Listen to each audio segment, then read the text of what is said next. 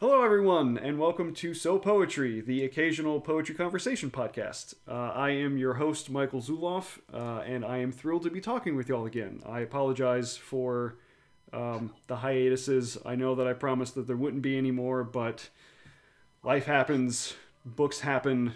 I've been sick a bunch, but here it is. It's Poetry Month. There's another episode of So Poetry, and I am absolutely ecstatic to be talking to my guest today. Dara Barrois Dixon. So, Dara, would you like to introduce yourself and talk a little bit about who you are and what you're up to? Uh, uh, I thought I acted very casual about that when you asked me to do that. And of course, I didn't think about it ahead of time. Um, I'm here Yes. because we're going to talk about poetry. Mm-hmm. And for the most part, that's pretty much all I've done my entire life. So I'm happy to talk to people about it, although having written it since I was a little kid, and throughout many different phases of going through life. Mm-hmm. I don't think I have any rock solid ideas about poetry all the time. It's more very, very convenient to have a conversation about it so that you don't have to go on record as believing, this. But I did think, so I was born in Louisiana. Mm-hmm. I grew up on a little bitty farm south of New Orleans on the river, when we grew oranges and tomatoes and garlic were our crops, for bringing to the French market in New Orleans and selling them. Mm-hmm. And it was a great, great place to grow up. I was raised mostly by my grandparents because my parents were living up north of where we were and in New Orleans working. So I was on the farm, and it was great because my dad's family was in New Orleans. My mother's was on the little farm, Mm-hmm. and it made me have two completely different lives. Yeah, I can One, imagine. Yeah. one in the city and dictated by that, Mm-hmm. and then the other one in like as tiny a farm and a poor a place as you could ever get Yeah. to. But because it's Louisiana, you always had good food, and you always, you didn't need that much clothes. Yeah. Geez, that was one of the things. Moving to Baltimore, I naively thought that's like, oh, it's north, quote unquote, and I was going to be getting away from the really just unbearable New Orleans, like 6 month Oh long yeah. summers. And I get to Baltimore right at the end of a summer, and it's just as miserable here. And I come to find out that it's not 6 months long, but there's jam packed like 3 weeks or so right at the end of July and the beginning of August that feels like New Orleans summers. Yeah. And come to find out that Baltimore was built on a swamp. And I'm like, okay, yeah, that makes sense. That's just the way the way that it seems like it goes. Um, That's funny that when you live long enough to have see patterns of some kind, yeah. because I like I grew up on a highway basically because there's only one road between New Orleans and the mouth of the river, Mm-hmm. and I I have lived on a highway almost my entire life. Every place I'm living on a highway right now. That's And wild. I didn't put that together until one day I was having a conversation with a friend Mm-hmm. about all the different places we lived. So we were both making lists of them and trying to remember the addresses Mm-hmm. too, and it dawned on me that night that, oh my God, I have chosen to live on a highway or a road like all my whole life. What's wrong with me? Wow.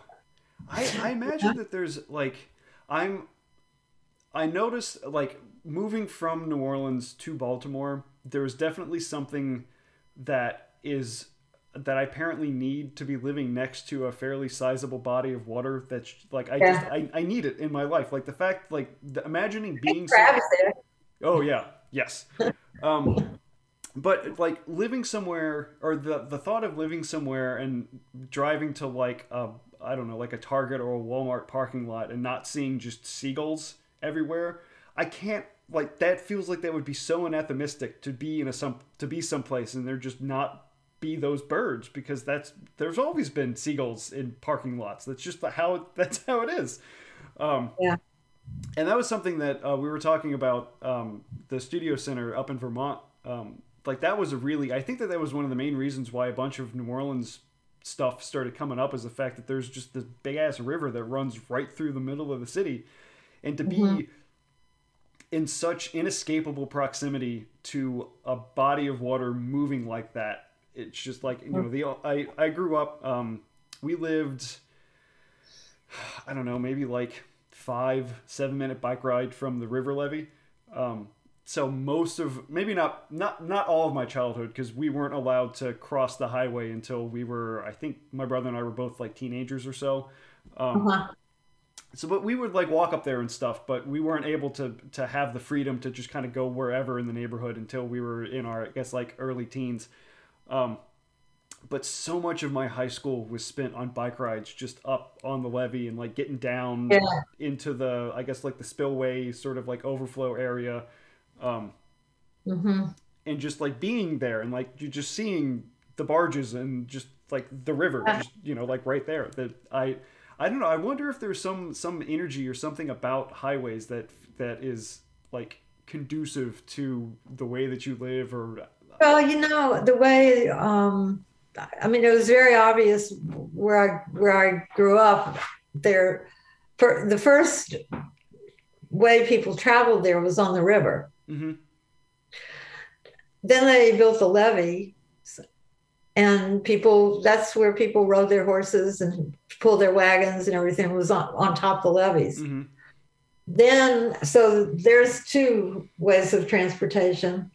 Then came the railroad, mm-hmm, and it was parallel to that too. So then there were three. mm-hmm, Then the highway came, yeah, and then there was another one. Then there are the canals and bayous, like over next. mm-hmm, So they're all kind of going mostly north south. So there's not a lot of crisscrossing or anything of yeah, any of those things. And it's kind of amazing to think that that is what shaped the whole way everybody lived, exactly like where their houses exactly were, and I love all that. It's yeah, really, and I think that does get into, I mean, I, other than living on the river, I would, and having my father's family in town, I wouldn't have known anything. I was very isolated. I was the only kid around, but every day I saw big ships coming from around the world. mm-hmm, So you really get a sense that there's a big world out there, and the sailors coming in and the people on the ships were always in a good mood because they were going into port. and especially New Orleans port, which is a whole other, Uh, you know, yeah, and they waved to you and everything. And like the United Fruit Company boats would be unloading fruit that had gotten ripe and they didn't want it anymore. So we were the beneficiaries of all the fruit that they threw out and basically threw to us. yeah, Which, of course, to us was not any different than going to a Mardi Gras parade, basically. And so, and it was a really great place to grow up. It was so uh, isolated, but also had so much going on all the time. Farms are pretty busy. yeah, So anyway, and also, this was a long time ago. So my father was in college for part of my time growing up.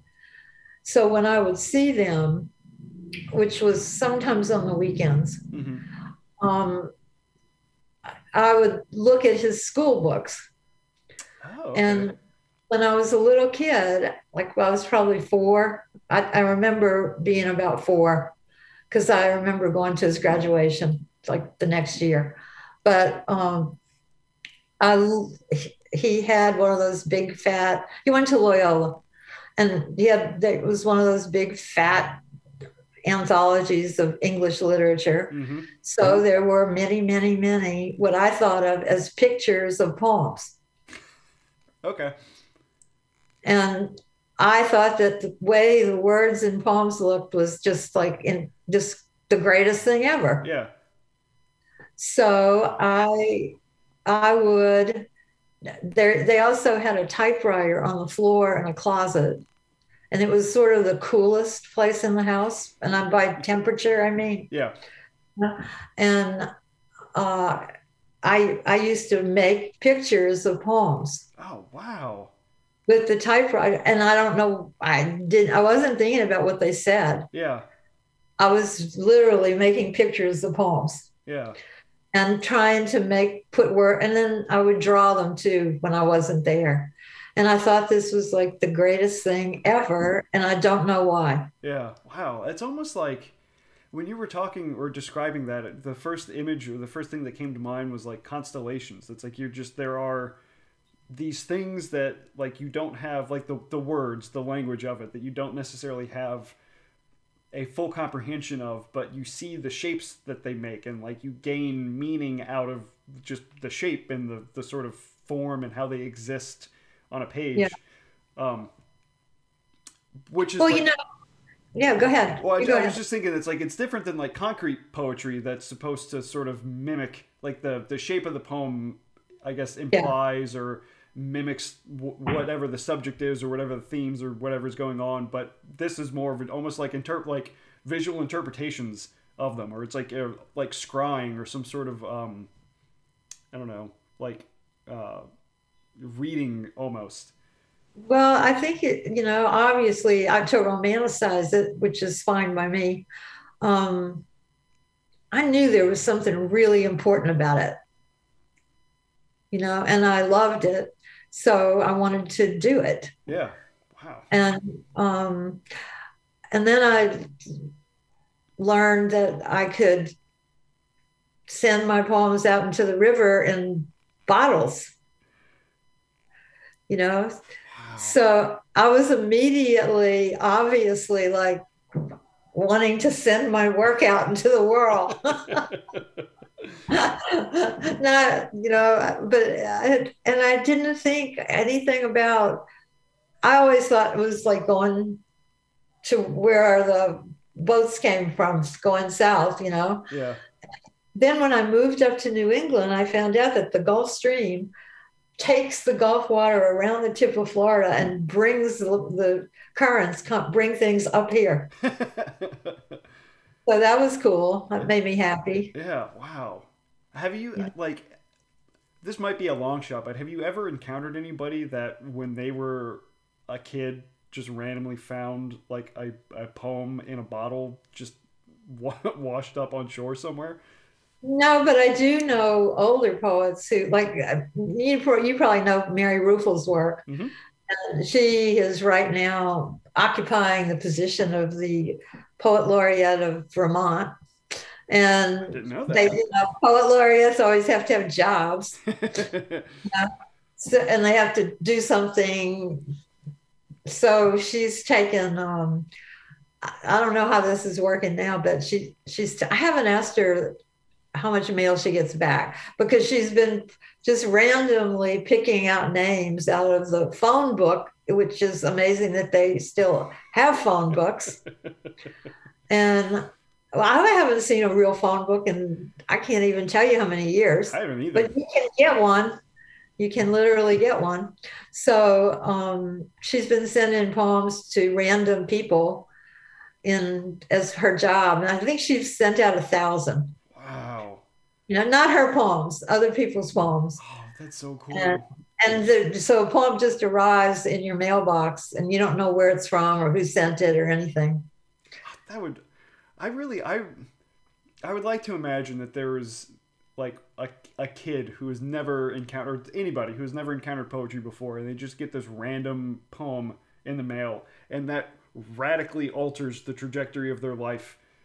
I mean, in best case scenario, maybe more actual case scenario. It's just that there's like a little spark that gets dropped into their life about a thing that's like, oh, hey, I didn't know that this is something that I enjoy Yeah. or that I'm interested in. Wow, that's Well, really and cool. you know how I mean, look at how superstitious people, even who claim to not be, are. And you get something like that out of the blue, unrequested Hmm. and unanticipated in every way. And there's bound to be a message in it to you. Oh yeah, I'm sure that anybody who gets a poem out of the blue will find some way to correspond that poem into whatever it is that they're going on in their life almost Yeah. almost immediately. Yeah, yeah, that's true. Anyway, so I went to Catholic schools my whole life, and that was great. I had excellent teachers, and they were giving me good books to read from when I was probably 10 Wow. or really young. And I was a pretty precocious reader. So, I mean, that's mostly what I did in my, I didn't have other kids to play with really. Yeah. So reading was the greatest thing in the world to me. It was not that different lots of times than seeing the boats go by. Yeah. And I wanted to know how other people lived, and that's how I would find out about it by reading everything I Yeah. could find. Anyway, and I was really lucky to have good teachers in high school who loved poetry. And, they did nothing, they didn't teach it to you. Hmm. They didn't do anything with it except say, all right, for the beginning of every class, you're going to have 5 minutes to write a poem. And that's all you did. Wow. And then you gave it to them. They picked them all up. And then the next day they would read two or three of them. Hmm. So you would, we got the reward of, having your work, have a little audience, Hmm. and be selected by, the authority in the room, or Right. whatever. And it was not, there was no stress or trouble about it. And thank God there was nobody sitting around analyzing poems, Yeah. because when I had to start enduring that in college, I couldn't take it. I hated it so much. It was like, no, no, no. This person's worked really hard to say these words, Yeah. you know. But I didn't know better at all. So it was Yeah. pretty. Education was great. Yeah. That's something that I've encountered a lot. With people that are either like usually non-English a major people that have had a very limited exposure to poetry, mostly just like a random poem that they've had to analyze in class or something, and the just that like what feels to me the total missing of the mark of taking a poem and learning it and dissecting it in that way. It feels almost like you're like, in order to learn about a butterfly, you capture the butterfly, kill it, and dissect it. It's like, no, you learn about the butterfly just being out in nature and watching this thing and experiencing it. Yeah. And that has been, I think, one of the aspects about poetry that has been the most reinforced in my life, just in my experience with it, in my own writing process and my learning about it. At least the poems that I tend to gravitate towards are poems that like you feel like the goal of this poem is to make you experience a thing that is very akin to whatever the experience that the poet had that wrote, like whatever the experience of the poem is, that's what you should be having.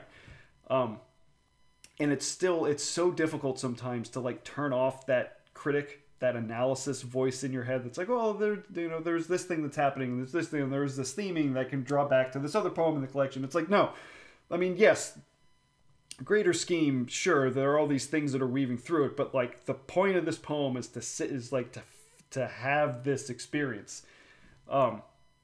And that feels like that is very far away from Well, I think people are taught to be kind of like that they're lacking something if they don't analyze it. yeah. Like it's really poetry is mishandled in a lot of institutionalized situations. Not always. There are plenty of exceptions. Mm-hmm. where people love it and know how to let it be, and still you can spend a whole hour talking about a poem and not be analyzing it. Right. But you have to be aware of the difference. Yeah. Yeah, you really do, Yeah. And, I've taught workshops to make a living since I was 22. And so I've taught a lot of workshops, and how I felt about them has changed plenty different ways over the years, and I'd be lying if I said I didn't learn anything by a lot of those changes and a lot of the realizations I had, not about how to write, but actually how to read. Okay. And and I used to lots of times annoy a lot of people in my workshops because I'd say, hey, put the pens down and the pencils down. Don't start rewriting this poem. Don't even dare start rewriting this poem. It's not yours. This person who's letting you read it and talk about it is sacrificing their poem. Yeah. To let people have something fresh and brand new, because it's pretty thrilling to see a brand new poem. Yeah. And especially if you're in good circumstances in some kind of workshop or seminar or meeting with friends in a house. It doesn't matter how you do it, but it's a pretty big thrill to know you're going to see a brand new poem from, people all the time. Yeah. Anyway, so eventually like I said, I've made my living teaching forever. And, which was very, very lucky. I had really good circumstances throughout my life to do that. And I had 2 kids. And when I first came here to teach at the University of Massachusetts in Amherst, I had one child, and then a year later I had another one. And so I had 2 little kids, and I was divorced. And then James Tate and I became lovers and stayed together until he died in 2015. And so he was their stepdad. And and because of the way divorces work, you usually share custody of the kids. So for when they were little, I would go to Jim's house and work and write and stay there when they were gone. And when they were here, he'd come here all the time. But we didn't write at my house. We wrote at his house because there was nothing going on there. So it's true. But as the kids got older and older and older, eventually in high school, eventually gone, we wrote over there almost every day. Wow. So that was a thrill, because the deal was you had to show up if you started at noon or 1 o'clock or 2 o'clock, you had to show up at 5, 6, 7 o'clock with something to read. Oh, wow. So he would read my poem to me and I would read his poem to him. And that was great, because if somebody can cold read a poem and really read it, something's right about the writing, even if it's not finished yet. And so that was fabulous. And one of the books I wrote when he was alive and wrote over at his house was after my kids were grown up, and I was there a lot working, and I had decided I was going to write 81 lines a day. Wow. 9 lines in 9 stanzas. Okay. And I started doing that because I could see some other poems I was doing that was kind of getting to where that form was starting to take shape.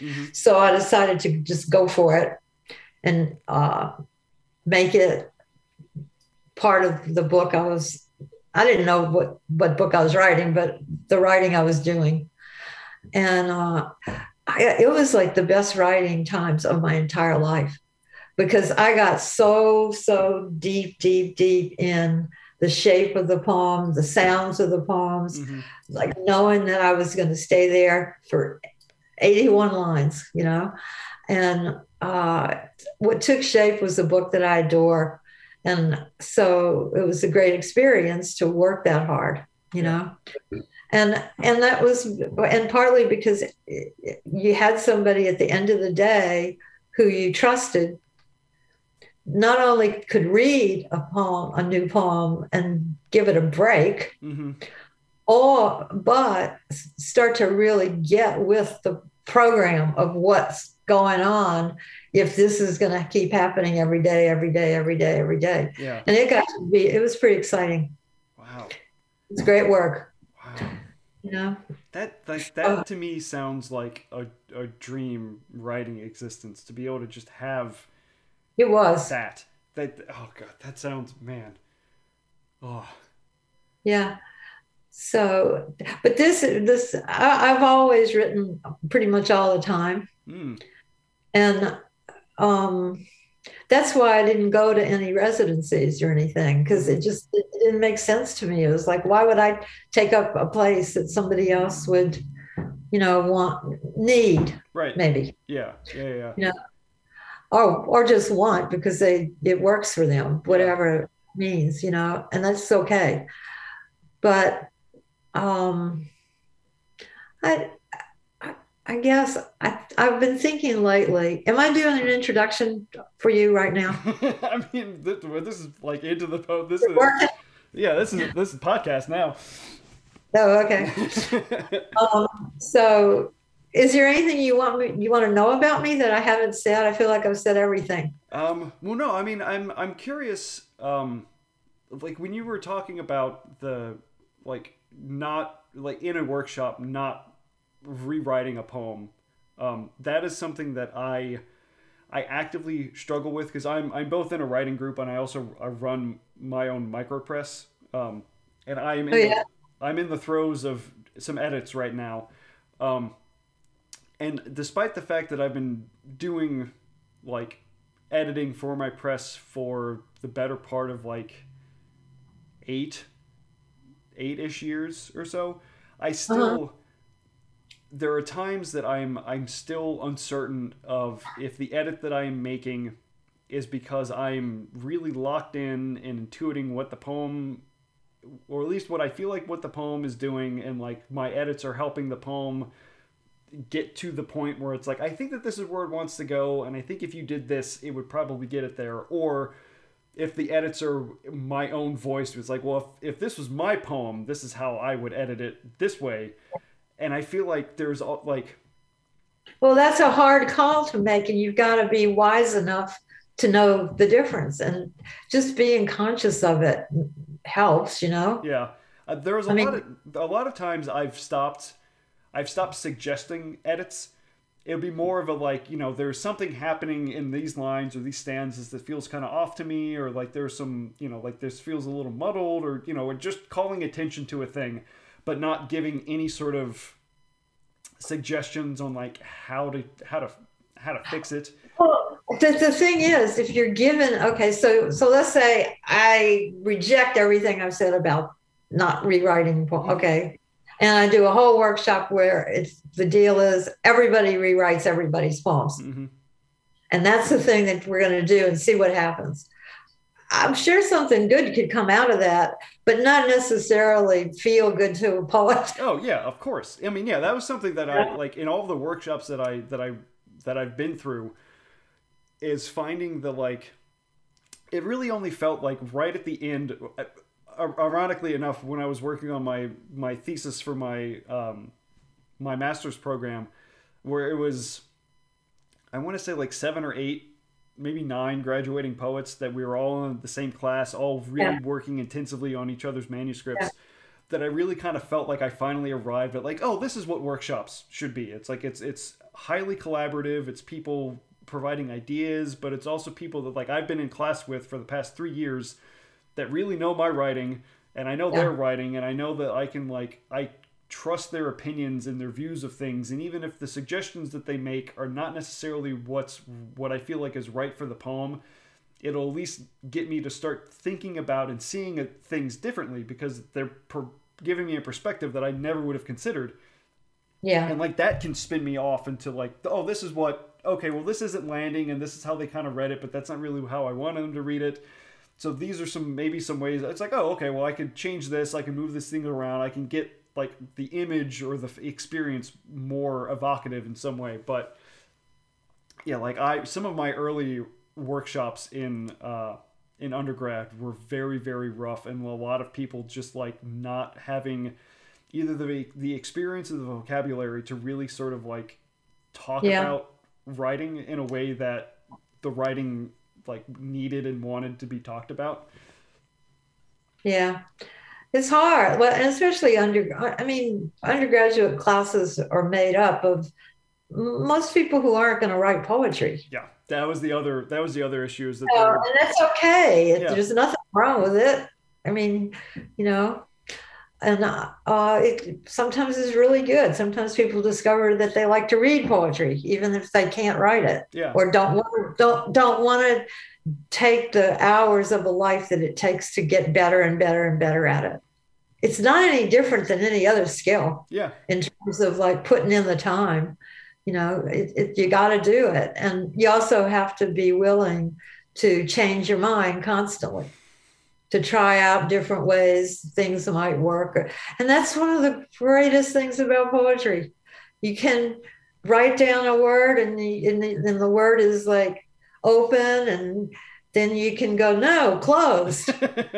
I mean, it's under the shock of what you can do. Yeah, and how the words is amazing. And how I mean, there are often times that I will get stuck on like a line or a word because I know that's like there is something that needs to be so many syllables or have this sort of rhythmic impact to this line that needs to mean this kind of thing, and that it's just really just like I've been lately oftentimes writing with a thesaurus just like up on my computer that I can just type in like a word that's like, okay, oh, I know that it needs to mean this, but it's not this actual word. And I just look through the ones. It's like, oh, that's the color that I'm looking for. And I can drop that in a poem. But yeah, it's also, it's amazing how much like a single word can radically change the energy or just the vibe or the direction of a poem. Or you like, there was one that I had, not necessarily a word, but for my graduate thesis,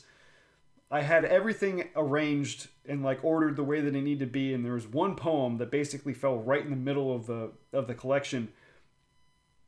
But as it was, it couldn't work because like the arc of the collection was going from like very closed off poems to very open poems, and the poem in the middle was opposite that. It went from open to closed, and it's like, well, it can't be that. So I basically just like flipped it upside down. I put the last couple of stanzas first, and I moved the first couple of stanzas down. And it's like the core of it felt the same, but the energy was like, it was so.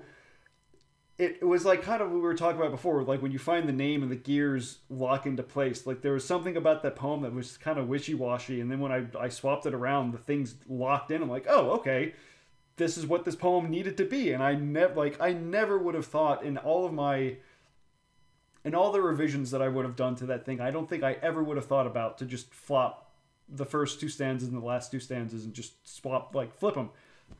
Yeah. But that's exactly what that's what needed to happen. Yeah. It's good when there's a clear break. Yeah. In something that can be different, and you do it, and the revelation of it being, like exponentially better is a thrill too. Yeah. It's really great. So now I have a new book coming out called Tolstoy Killed Anna Karenina. Mm-hmm. But it keeps being delayed because of the famous supply chain. Yep. And so I bet you haven't even, you don't have it. You haven't seen it, right? I want to say I've seen the cover of it on Wave, Yeah, yeah. on their site, and I have it bookmarked to order because I was actually thumbing through in the still of the night before we started recording, because that is unfortunately it's my first book of yours, and it's unfortunately my only book of yours that I have. I got it in an AWP a handful of years ago, and it's on my shelf of like highly influential poetry collections. But no, I the Tolstoy Killed Anna Karenina is on my list of things to get, but I unfortunately do not have it yet. Oh no, no one does. I mean, a few people got PDFs of it, but it was supposed to be out April 5th. Hmm. And so now it's maybe going to be out the end of May, maybe not. This is the longest, weirdest publication waiting that I've ever experienced. And at first I thought I didn't mind it. I didn't care too much, Mm-hmm. But the last time I got extended again, I was thinking, maybe I kind of do care about this. It's starting to feel like the book is out, but it's gone, Yeah. in a way. Anyway, so as I was talking earlier about the one residency I really did in Marfa, um, I finished that book, Tolstoy Killed Anna Karenina, Mm-hmm. and I started for the rest of the time I was there really working on a book that I'd been collecting parts of for about 10 years. Oh wow. Yeah. And it's a book that has more of a necessity for some kind of collaboration, probably with a book designer or a art book type maker, because the book is called The Pieces. And so, like, the titles run in a ribbon across the top of the manuscript nonstop, not aligned with any poem under them. It's just a ribbon of titles, Oh wow. and then it's got beginnings of poems. It's got many tables of contents. It's got endless numbers of epigraphs. It's got all the parts that books come in, Mm-hmm. collaged together, and I was so excited about it. I was crazy about like all the stuff I could do. And I, for the most part, got the main contents, which includes first lines, last lines, and sort of middle-ish thing, like something. I haven't figured out a name for them yet. I don't want to call them middle. And so I'll figure out something. Yeah. Anyway, the weirdest thing happened to me. I still, I'm both kind of intrigued by it and a little bit appalled by it and a little bit curious to see. I'll never know why it happened. Mm-hmm. Not really. So I came home from Texas and COVID happened. Mm-hmm. Like literally the weekend I came home is when the whole thing exploded. Mm-hmm. And I thought, well, I'll just stay home all the time and I'll work even more. It's okay.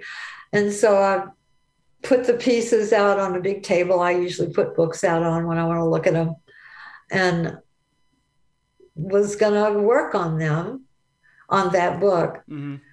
And then everybody was really terrified then. Mm-hmm. When it first started, Yeah. and confused and lost and wanted to talk, but didn't even know what they wanted to talk about. Mm-hmm. And so I saw a lot of, it was good enough weather. So I saw a lot of people outside, like people were doing then. And every morning I would, usually before I'd get out of bed, I'd read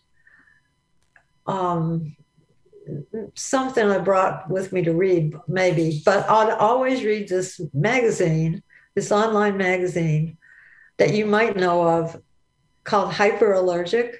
Yes, I'm familiar with them. Yeah. Okay.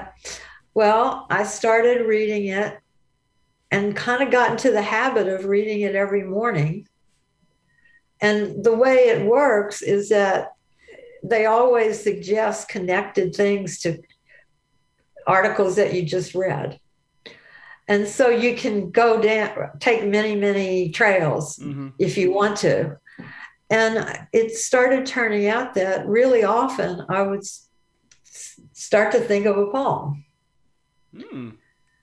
And so I started doing it. And how I decided to do it was to do kind of sonnet length, 14-line poems lineated. And at the bottom of the page, do a prose piece that might say, like, after looking at pictures by blah, blah, blah. Or it might be after reading, after listening to, like, I might like do a little, but I also might do something that's more juxtaposed to it than directly connected to it. So I started doing that.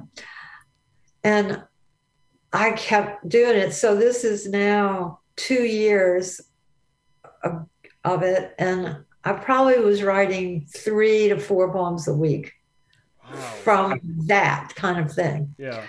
And then I was like seeing patterns like we talked about earlier. I dawned on me that, oh my God, I'm going to have to like tell Hyperallergic that they caused me to write this book, you know. That's funny. I hope they like it. But anyway, the poems just kept coming and coming. So this book, the pieces that I was so wanting to do, is sitting on the table, just staring at me, you know. And so I got sidetracked, I would say, and did this other book. And I decided that I needed to stop, or else I would really neglect the other book. And I won't be happy if I do that. So I put a title on there are probably about 200 poems, and I'm going to cut it down to like 7. I don't know how many. Yeah. I haven't read it all. I haven't read the whole thing yet. Yeah. Anyway, but can I read you one of them? Yes, please. That would be fantastic. Well, and it's kind of like to answer a little bit or say a little bit about the poem. This one's called Poetry. And so it'll say not everything, by no means everything I think about poetry, but it says a tiny, tiny little bit. And I'm not going to read the prose part because I changed it. And so I'm just going to read the top. Okay, so poetry. Poetry makes bad things we say better. It makes the unforgivable things we do come close to seeming forgivable. The worst, understandable, the least worthy, somehow elevated. And that may be what poetry does. It may be why it even is. It takes what's awful and says it's tragic. It makes lies less lethal. It blows oxygen on flames. It holds on to names better left forgotten. It pretends crime is a paradox. It takes what kills and says it lives. There is no stopping what poetry does. So that's one little thing. I really like that. It's so weird that like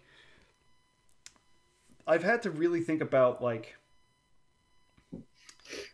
truth in a sense in dealing with poetry. Yeah.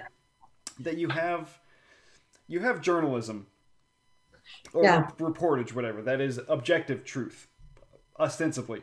That it is relating to you the things that have happened, excuse me, how they have happened. And then you have fiction, which is like none of those things happen, but there are elements of truth that exist that are embedded into them to make them seem more believable or real.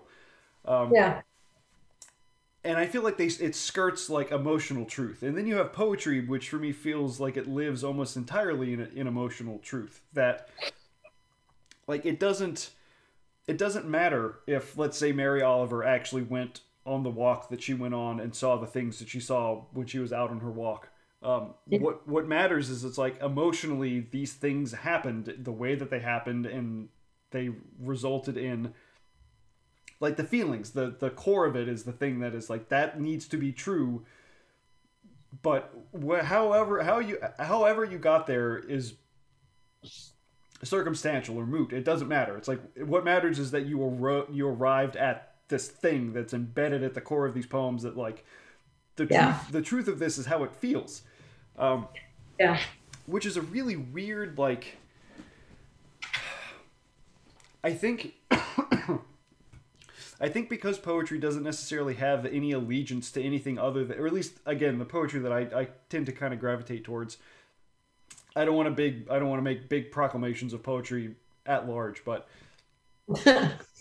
it feels like at least the poems that I enjoy reading, that like because the allegiance they have is not to truth or fact or authenticity to an extent. That you have the ability to do the things that you said in those poems. It's like it turns awful things into tragic or tragedy. It can soften the lies of things that are told. It's like it can hold the space for names or things that like otherwise you like. There's no other place for these things to exist anymore except for maybe in the bowl of a poem, because things in poems don't have to be actually factually true. Like that doesn't matter. What matters is like, well, if it sounds this thing and these words together make you feel this way, that like that's the truth of this. Maybe you can make a distinction between realistic and true. Yes, yeah. I think that's a good. True is not necessarily realistic. Yes. And so you can like do that, and that helps a little. That makes it easier a little bit to understand that, I think, So anyway, but all these poems are pretty short, and the danger of a lot of them is this kind, because I think that poem I just read to you, you got to take it with a grain of salt, Mm-hmm. And most of the people who read and know my poems pretty well by now, they seem to know that there is always a grain of salt, Mm-hmm. No, because it's true. I mean, it's very much it's important, and tone is the thing that can kind of like let you know that, yeah, I sound like I really am being emphatic, and this is it. Right. But we all know that can't be. Right. That can't be like that. So anyway, and I think that poetry, again, sort of like because of the space that it occupies, it's like you can kind of get away with saying things that sound like they are emphatic declaratives, but when they're in the form of a poem, it's like everything feels like it's lowercase, or it's like it's not getting up on top of a mountain and screaming these things. It's like talking to somebody in a bar over a beer. That's sort of like. Yeah. It's like you're being emphatic about it, but it's not big and fast. It's like it's within parentheses almost. It feels like it's like a commiseration almost. It's like you're letting somebody in on something that you're like, you think is true, but you don't know if it actually is, but you have just enough confidence to kind of like convince them and yourself that this is actually the way that it is, but it's like it's real tenuous. It's a continuous conversation most of the time, I think. But thank you for letting me read that one. Yeah, thank you so much. I'm excited for whenever that book eventually comes out to get my hands on it. Oh, I don't even know when, I'm not even ready to call it a book yet, really. I did what I said. I said, I better put a title on it, put it together, and then maybe it'll stop. Yeah. Oh, I that was going to be, I guess that sort of answers a question that I had, that like for you, like, do you tend to work on things by like project, or do you just kind of start writing and then eventually that writing more or less coalesces itself into like a shape or discernible, like, oh, this is what this thing is? I could never do a project. I mean, that idea would kill everything for me. Okay. It has to be like that more I guess people would call it organic Mm-hmm. way of starting something and then starting to see a pattern and starting to do something and thinking, well, I think I'm going to keep doing that Yeah. and see where that goes and explore that shape and those, spaces that you're creating and stuff like that. That's like even with this book, Anna Karenina, I was asked to, had, like in a very sweet, and I took it really well because I was enthusiastic about it. Mm-hmm. Said like, oh, do you think you could include a poem in there that really speaks to that title? Mm. You know, so at the back of the book, there's a thing called notes and evidence. So I thought I had already covered the territory, but of course I said, sure, of course I can do that. Yeah. And then for about almost 2 months, I hated myself. I hated every word I put on the page. I was so depressed. I hated all of it. Could not write a poem like that. Mm-hmm. And so I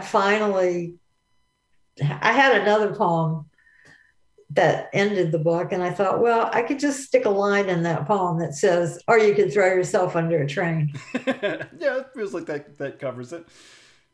That kind of covers it. Yeah. The book starts with that, the book ends with that. So, I mean, Tolstoy's book does. Yeah. So and then I put that title on that poem Okay. to make it have a title. But I really did experience some of the most painful writing in my whole life, trying to meet the assignment. Yeah. Sort of. I mean, it wasn't really an assignment, but the implied need to do something with. Anyway, it was miserable. I was so excited when I solved that problem, Yeah. Yeah. Yeah. And then I had another experience that was similar to that, which was the book I talked about earlier with the 81 line pieces in it, poems in it. I thought I was finished it. I took out 100 pages of, and whittled it down to something not quite so intimidating. And I proofread it, the book after we had been typeset, Mm-hmm. and I was proofreading it, and I, not thinking about that book at all, sat down and started writing a poem that was came out of the blue. I don't know how it happened, but I started writing it, and I finished it, and Jim read it to me, and we both thought it was a good one. And the next morning I woke up and I was like, oh my God, this poem should be the preface poem of this book I just proofread. And I called the editor and I said, look, I wrote a poem yesterday that has to be in this book and it has to go in the front. Mm-hmm. And I read it to him and he was like, yeah. And it was so crazy because to picture the book without that poem is terrifying. Wow. And it almost happened. Yeah, that's wild that it was just waiting in you until for whatever reason that moment to appear. Well, I think the proofreading must have done it, that it like hit all the little lights firing up in my brain again. Mm-hmm. But I wasn't thinking I was writing a poem. Right. I was proofreading. Right. Yeah. Yeah. And so it was a gift to me and I was so lucky.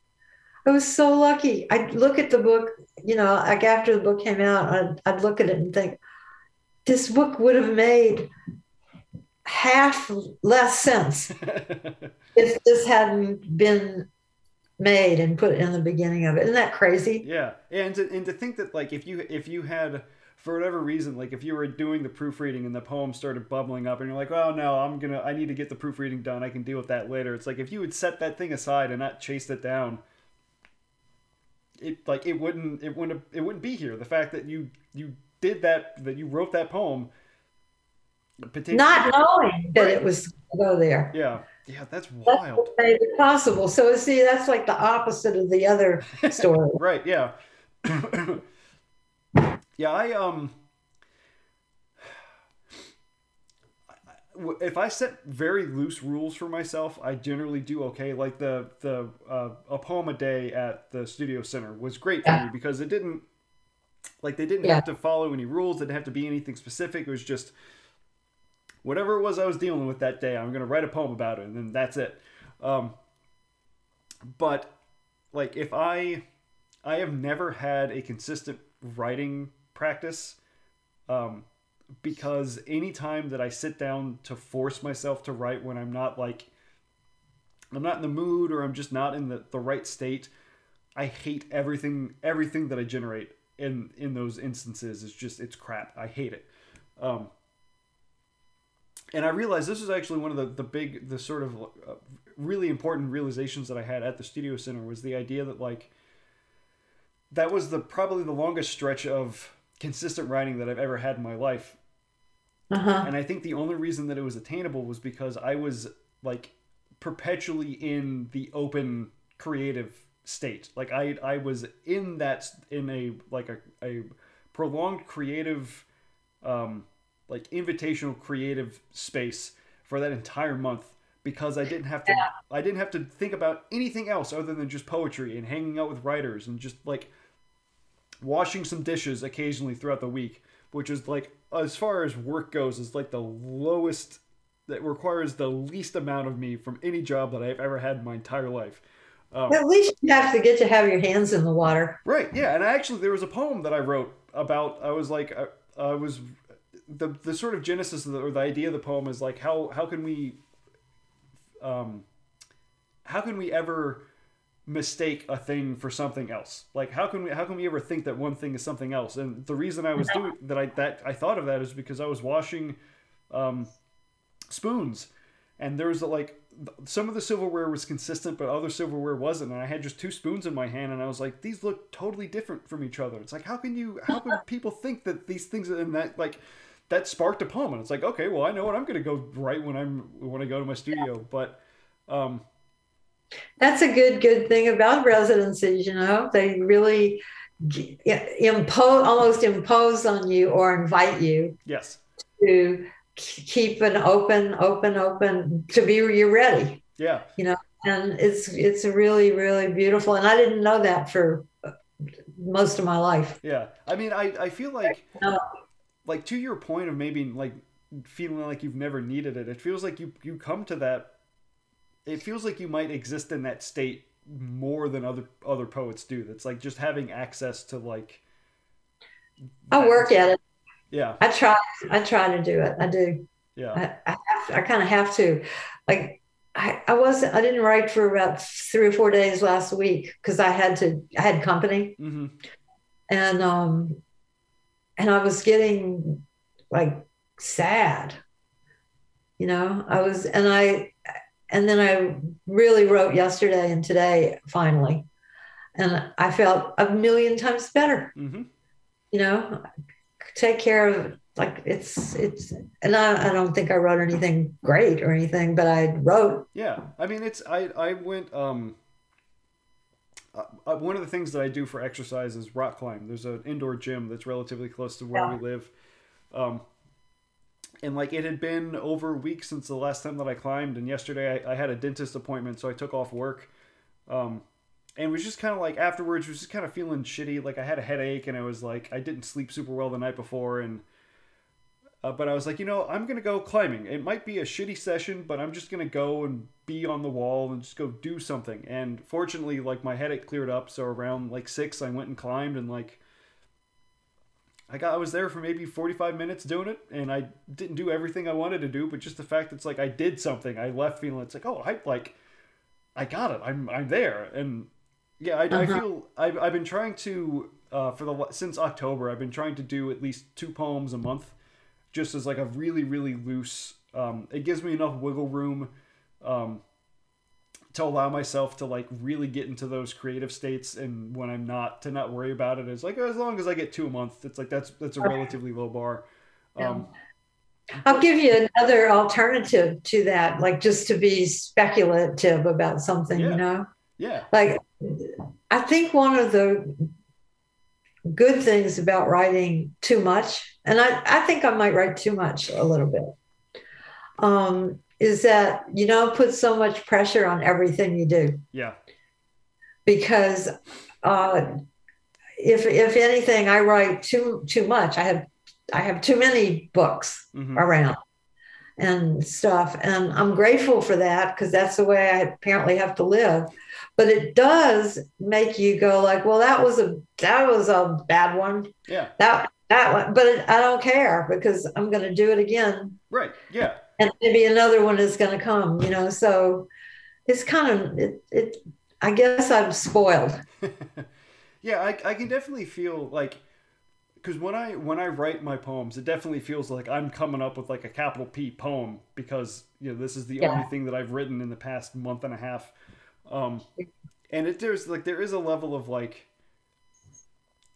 I guess I don't know if I ever really realized that I put this pressure on myself, but the idea of like, well, it's like this has to be good, I because know. otherwise I'm not going to write anything else for like another month. um yeah, Yeah. but, and I guess that's probably why, like, I think, I don't know if other I have not encountered a lot of other writers in general, but poets specifically, that write like this. So I don't know if my process is unique or just very different than other people's, but I think I do a lot of like poems germinate in me for a long, long time, and I think my Huh. unconscious or subconscious, one of the two or both, does a lot of work on like forming and processing the poem before my conscious mind ever comes in contact with it. So Yeah. when I like the experience of writing poetry for me, you really is, it's like somebody pops into my brain and hands me like a piece of paper. I don't know if you ever did this when you were a kid. It's like if you wrote on like a pad, like a stack of paper, and then took off the sheet that you wrote, and then like used a pencil or Yeah. something to like color in the other page. You can kind of see I the, did it a lot. yeah. That's what it kind of feels like. It's like I get handed this page that has the poem on it, and most of the words are visible to me, and I can write. And other times I have to like get the pencil and sort of like uncover the impression of the thing that was on top of it, and then I can kind of continue. But it does really feel, it's like, I'm in those instances, it's like I'm being gifted the capital P poem. Uh, um yeah, and I don't do a ton of writing. Like, I don't do any writing outside of those moments where I'm hit with it and I chase it down and I'm done, and then it'll be you another. must. It's like it must feel good to have faith in your subconscious doing all this work on its own. Well, and I believe it does. I don't have to be convinced about that. It's like dreams. Dreams are just gifts. Yeah, It annoys me so much when people pretend like they hate them.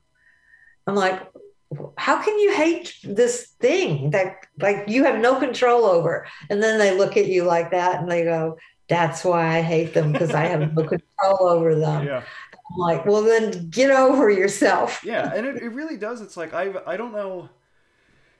Like, I've never really had. I mean, I've never really had nightmares. So my sleeping and my dreaming has never been visited by, like, my partner. I don't know if she still does, but when she was younger, she would have like terrible stress nightmares and stuff. Um, Yeah. so sleep oftentimes was not a safe haven for her, or even just a Yeah. place to just let the mind just do Yeah. whatever.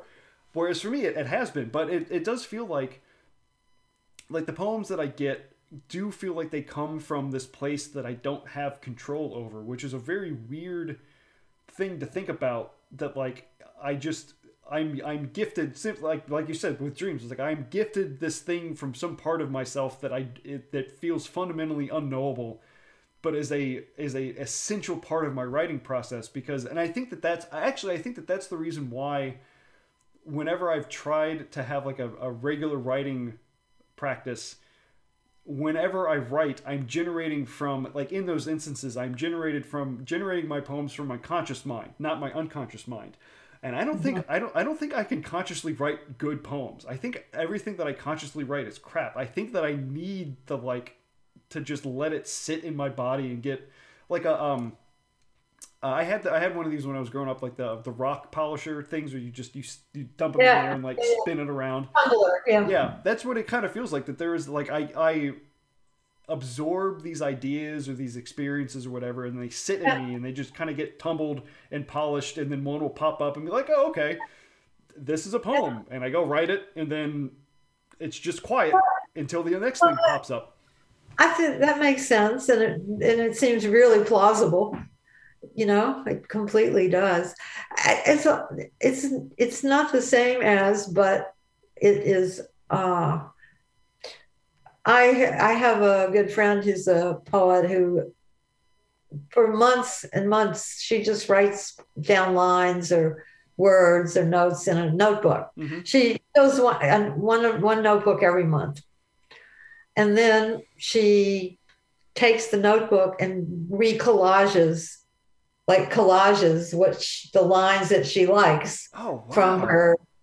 her notebook. Yeah, And I didn't know that this was like is her practice, and that's kind of great. And it's kind of what you're describing, only physically on paper instead of in your brain yeah, alone, but a journal can function a lot like somebody's unconscious or brain yeah, too, yeah. And it's weird. Like I think so. Growing up, I was very very Christian, and then in undergrad, I walked away from Christianity. But like I discovered poetry when I was Christian, so there was a weird overlap of like because my poetry process has been, I think, the same way since I started writing poetry, where like poems just sort of appear in my head. When I was a Christian, I viewed those as like, or the way I interpreted that was like direct, almost like direct revelation from God. That's like God's just dropping this little thing into my brain. yeah. And I was honestly like, when I was in the process of leaving Christianity, I was honestly petrified that I wouldn't be able to write anymore because it was so intrinsically tied to my belief in God, that there was, I was like, I was scared, but I eventually, I felt like I had to walk away. So I did. And for about 4 or 5 months, I didn't write anything. And then there was one afternoon I was hanging out on my balcony in my apartment, and like dusk sort of happened, and an air conditioner from a couple units away kicked on, and suddenly there was a poem in my head, and I was like, oh, it's there, they exist. But it's like that, and having to shift from like, okay, well, it's not God giving me these things, but it's still happening the same way. So there's some other process that's going on, and the best that I can come up with, having written poetry like this for. I might say something really terrible right now, so you can like, but I mean, maybe you got a better God. I mean, Maybe. It's not like, I mean, it doesn't sound like it's that different. No, not at all. It's like it feels, the process feels exactly the same. I think it's just the origin or the genesis of where those things come from has shifted for me. As something that came from outside and now is something that feels like it is entirely in-house. But yeah, it's just it's weird that there's a lot of like, I've been realizing this more and more over the last couple of years, after having like done this podcast for a while and having talked about my process and sort of trying to drill down into it, that like there is a lot of implicit trust that I have for myself, like this part of myself that I know exists and I see evidence of, but I have never met, in the way that like is the same sort of implicit trust and like belief and faith that I had in God when I was a Christian. Oh yeah. And it's like, but in a more like there's more, I feel it more completely and more authentically for this, whatever, this weird part of myself than I ever did. It's like, this is what I feel like I should have been feeling for God when I was a Christian. but like it was just a shadow of what it is that I feel for myself, which is a weird to think about, that like that's the relationship that I have with myself, or some part of me that I know is there and I have evidence for, but I have never actually consciously met. But it's like it's doing stuff. I think that's probably where my intuition comes from too. It's just the weird, something that my body is doing unconsciously that feeds into my consciousness in a way that's like, it's kind of like the what we were talking about. It's like it's not these big emphatic declarations. It's these like little itty bitty slips of stuff right under the door. They're like, oh okay, okay, this is what I think. And like even my thought process too, that like I will get thoughts that just sort of, if I think about a thing, or if I tell someone that I have to think about something, I'm not actively thinking about it. I'm just giving myself enough time for my like unconscious to tell me what it is that I think about this thing. Yeah. Which is another weird process of just it's. Well, in your past, when you were in school studying poetry, what kind of poetry were you really attracted to? No, well, I didn't Was really there a encounter. Um, when I was in, I guess like high school, I was attracted to the romantics. Um, and then when I got into like undergrad, I was still sort of like interested in them, and then got into like the postmodern, or like the modern writers like Pound and Eliot. Um, but was like I didn't start reading poetry for my own enjoyment and edification like outside of class until there was one day I was in a bookstore, and I happened to just be I was in the local Barnes and Nobles, and I just happened to pass the poetry section, and I was like, I'm taking a poetry class this semester. Let's see who's on the shelves. And the first book that caught my eye was Redbird by Mary Oliver, and that fundamentally, one of the fundamental changes in my writing and my understanding of poetry was reading that collection and being like, oh, poetry can be this.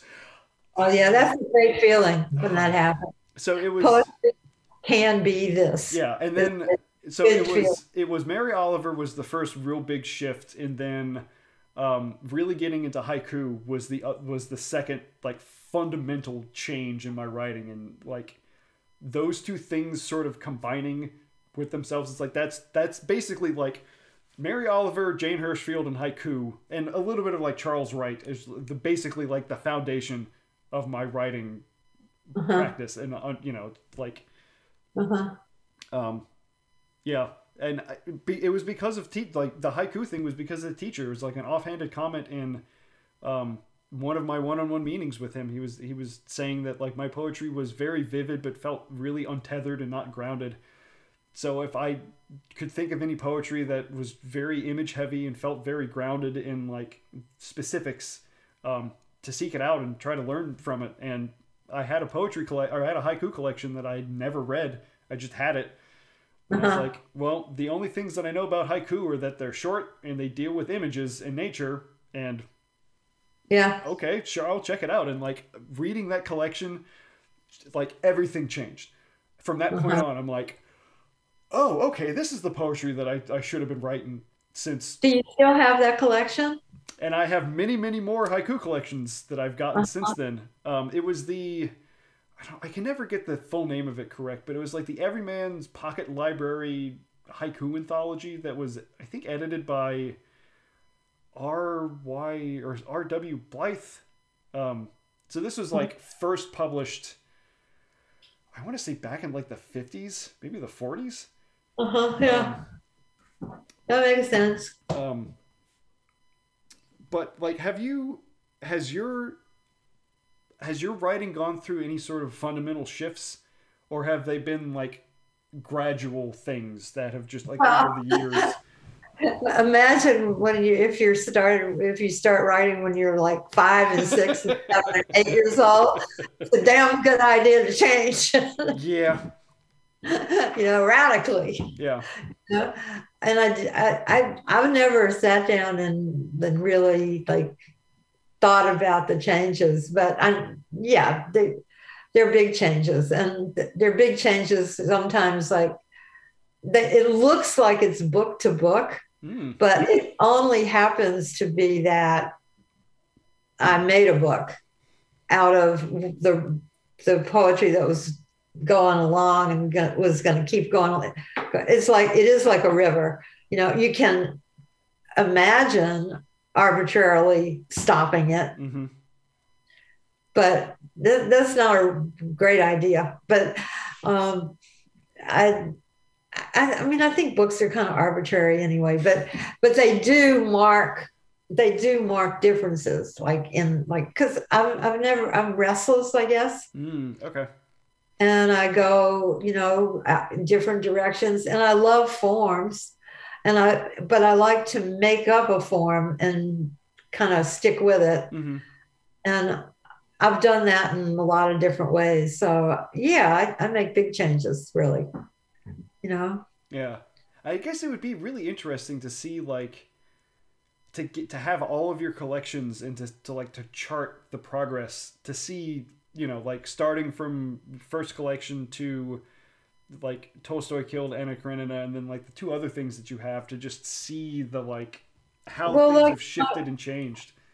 I know that, in my first book I wrote from when I was about 19 till I was about 25. Hmm.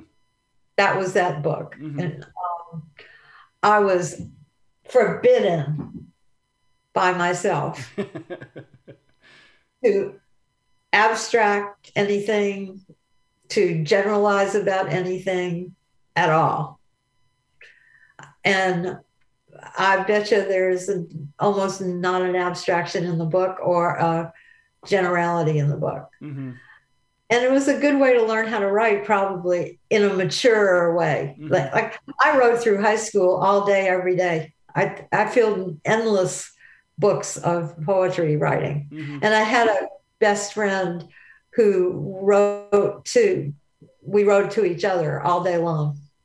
So I'm sure that was sort of like mainly gossip, But I think that, I don't know, it's just, I don't know, it's just such a great luck to have poetry take over your life. That's such a good thing. Yeah. That, So I want to read you one more poem. Okay. And I'm not going to read any poems from Tolstoy, Killed Anna Karenina, because it's kind of like, that's not what we're talking about. So I'm back to the poems that hijacked my writing life in the last 2 years. Yeah. So this is the last one that's in a little chapbook that's coming out. And okay, it's called Remembering. As if every time you did it, you started beeping to warn others not to get run over by your memories. As if every time you did it, you started thinking to warn others not to get run over by your memories. As if every time you did it, you started weeping. As if every time you started bleeding by your memories, just enough to warn others not to get run over.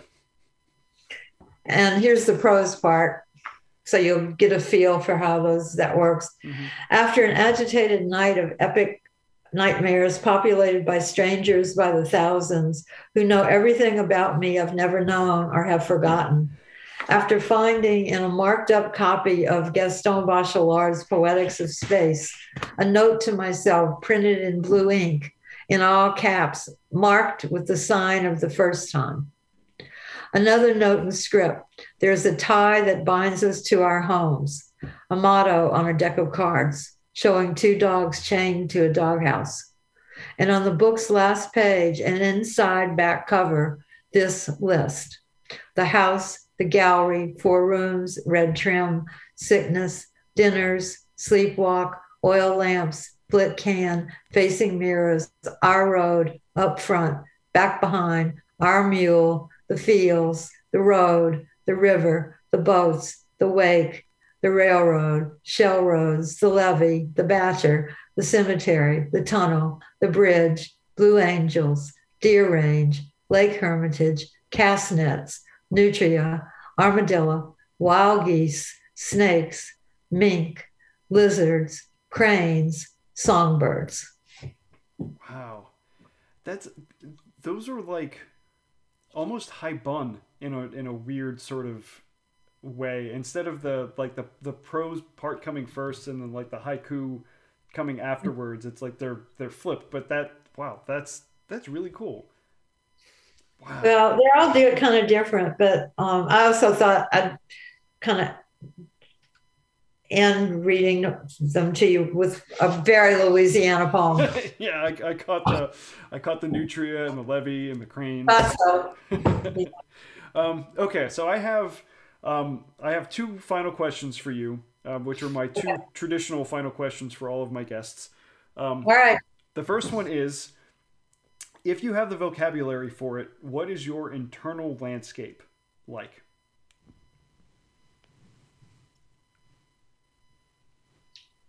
And it doesn't necessarily have to be physical landscape. I've had some people come up with some wild stuff, but like whenever if you were to close your eyes and sort of like find your centering space, like what is that space?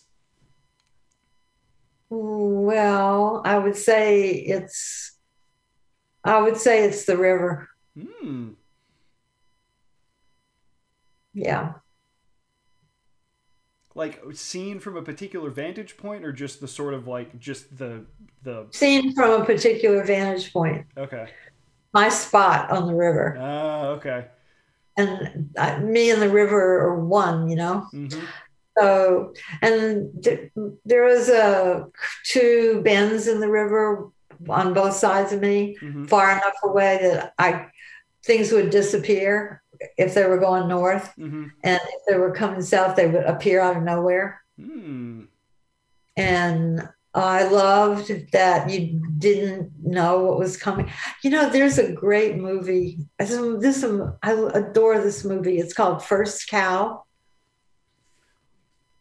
I don't think I've ever heard of that. Um, it's like it's a really it's an interesting director. Just Google it, First Cow, Okay. and it takes place in the Northwest Territory back in like the 1840s, 30s, something like that. And it literally is. There is a scene where the first cow is brought to the territory.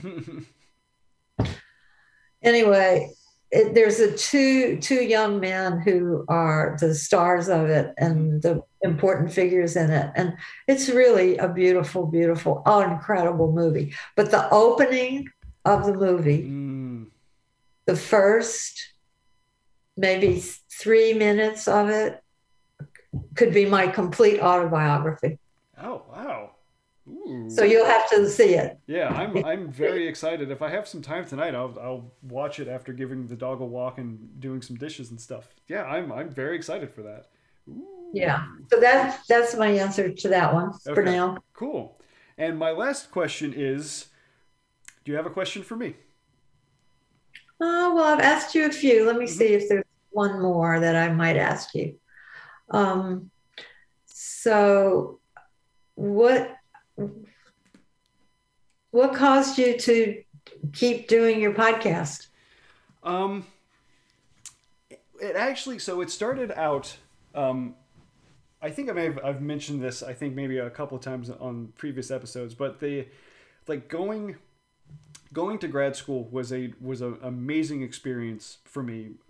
Not only in just having the classes and the teachers that I had, but also the fact that almost inevitably after classes, whoever was in the entire class would go out to a local bar and just kind of hang out for an hour or so.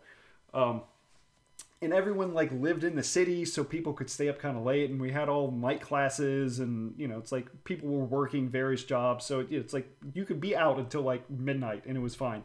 Um, and the conversations that we had in those spaces after class were as edifying, if not more so, than the conversations we were having in class, and it felt like it. That's usually true. Yeah, and it like lots of times they'd be extensions of things that were talking about in class. It's like things that people didn't get a chance to say or didn't realize that they were thinking about, and those in those instances, a lot of ideas about poetry and just about sort of art in general really solidified for me.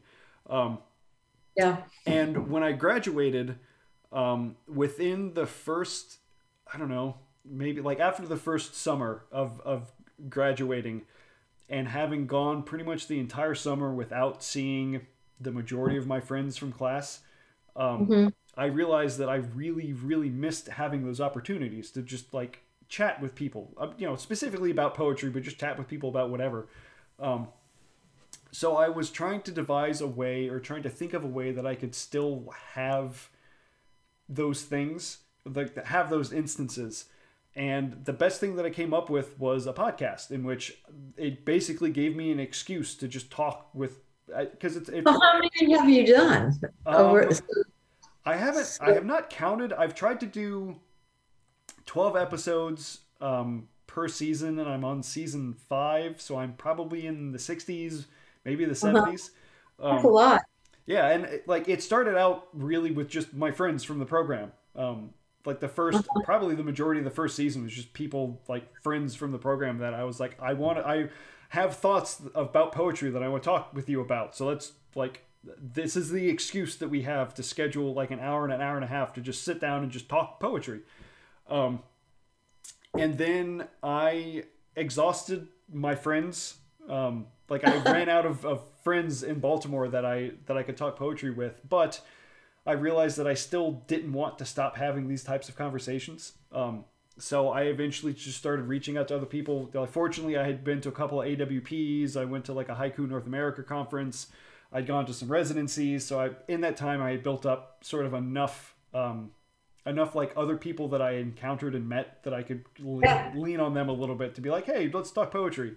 Um, and now it feels like I have just sort of like passed that level of the sort of the larger group of people that I know, and I'm actually reaching out to people it's like that I don't know that I've always like wanted to talk to poetry about, or just just like poets that I admire. That like I would love to just sit and chat and pick your brain about poetry, which is like what this wound up being, which is amazing. That of the like I sent out probably like five, maybe like 5 or 6 messages in a day, um, like to you and to other people, and you were the only one so far that has responded to being on the podcast. And it's like, okay, I mean that sucks that no one else did, but like I'll take Dara over anybody else any day. Um, That's funny. but yeah, I mean, it really is just like the thing that has motivated me to continue doing this, because there have definitely been times that I've it's like I've gone a month or two without having a guest or doing an episode and just wondering, it's like, should I just pack it in? But it really boils down to, it's like I love talking about poetry, and I love talking to other poets and other people that are like adjacent to poetry, just about like to get their perspectives, to hear their stories. It's like I'm really usually one of the first questions I ask my guests is like, why poetry? Why is this the thing that has happened for your life, and like how did it happen for you? Um, Well, because I answered that. I yes, answered yes, that. yes, and that's like that was really amazing to me that's where you decided to start, because like that's one of the things that I'm the most interested about, is just like I know how it started for me, and I know all of the twists and turns and the bends and my own story of it, but like I don't know how it happened for other people, and everybody that I've talked to, it's been different, and It's all, it's amazing yeah. to me that like everybody has So, had a different story and a different experience and a different reason of like why poetry is the thing that they have allowed to consume as do much of you their life. ever do you ever like to listen to other people doing similar things? Like other podcasts, you mean? Yeah. I do. I haven't really encountered a ton that are just people like shooting the breeze about poetry. Well, you should write down the Ruth Stone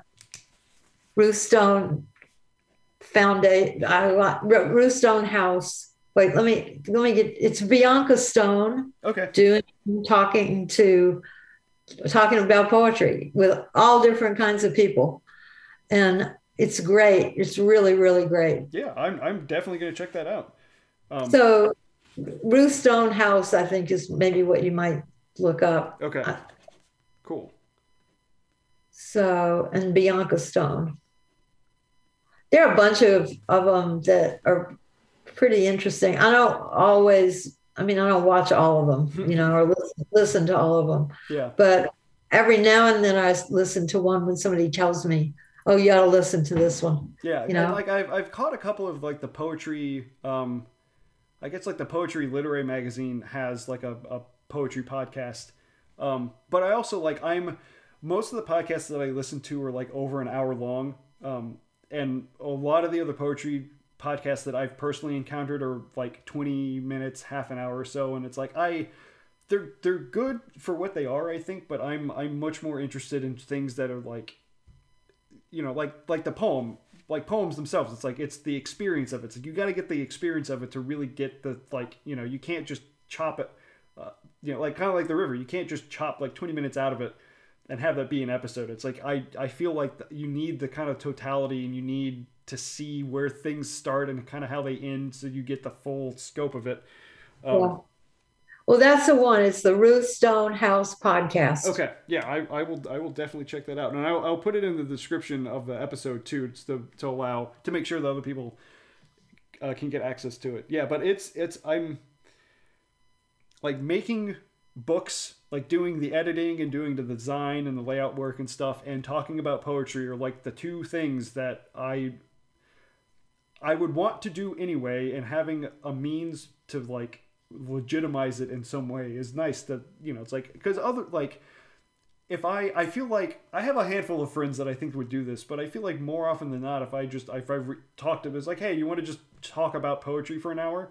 It's like that's kind of a hard sell. But you're like, hey, I have a podcast in which we talk about poetry for an hour. It's like that's usually a little bit easier for people to be like, okay, yeah, I can get on board with this, as opposed to just Right. yeah. But I mean, I don't know. Maybe I should start asking just random people randomly if they just want to talk about poetry for an hour or so. But yeah, that's been the driving force of it. Is just the constant desire to just want to be talking, like wanting to be in like communication and fellowship and community with other people that are like actively doing poetry and are living the lives in which that is a thing that they have like access to. And it's always inspiring and encouraging, and I love it. It's great. Yep. um, Thank you for inviting me to come talk to you. yeah, thank you so much for taking me up on the offer. Pleasure. This has been a really, really lovely way to end a week. um, and I hope that you have a good rest of your night and a good weekend. And everyone out there listening, thank you so much for being my audience, for coming back and hanging out, despite the fact that my schedule is as scattershot as it is. But as always, I appreciate it. I appreciate y'all, and I will talk to y'all next time.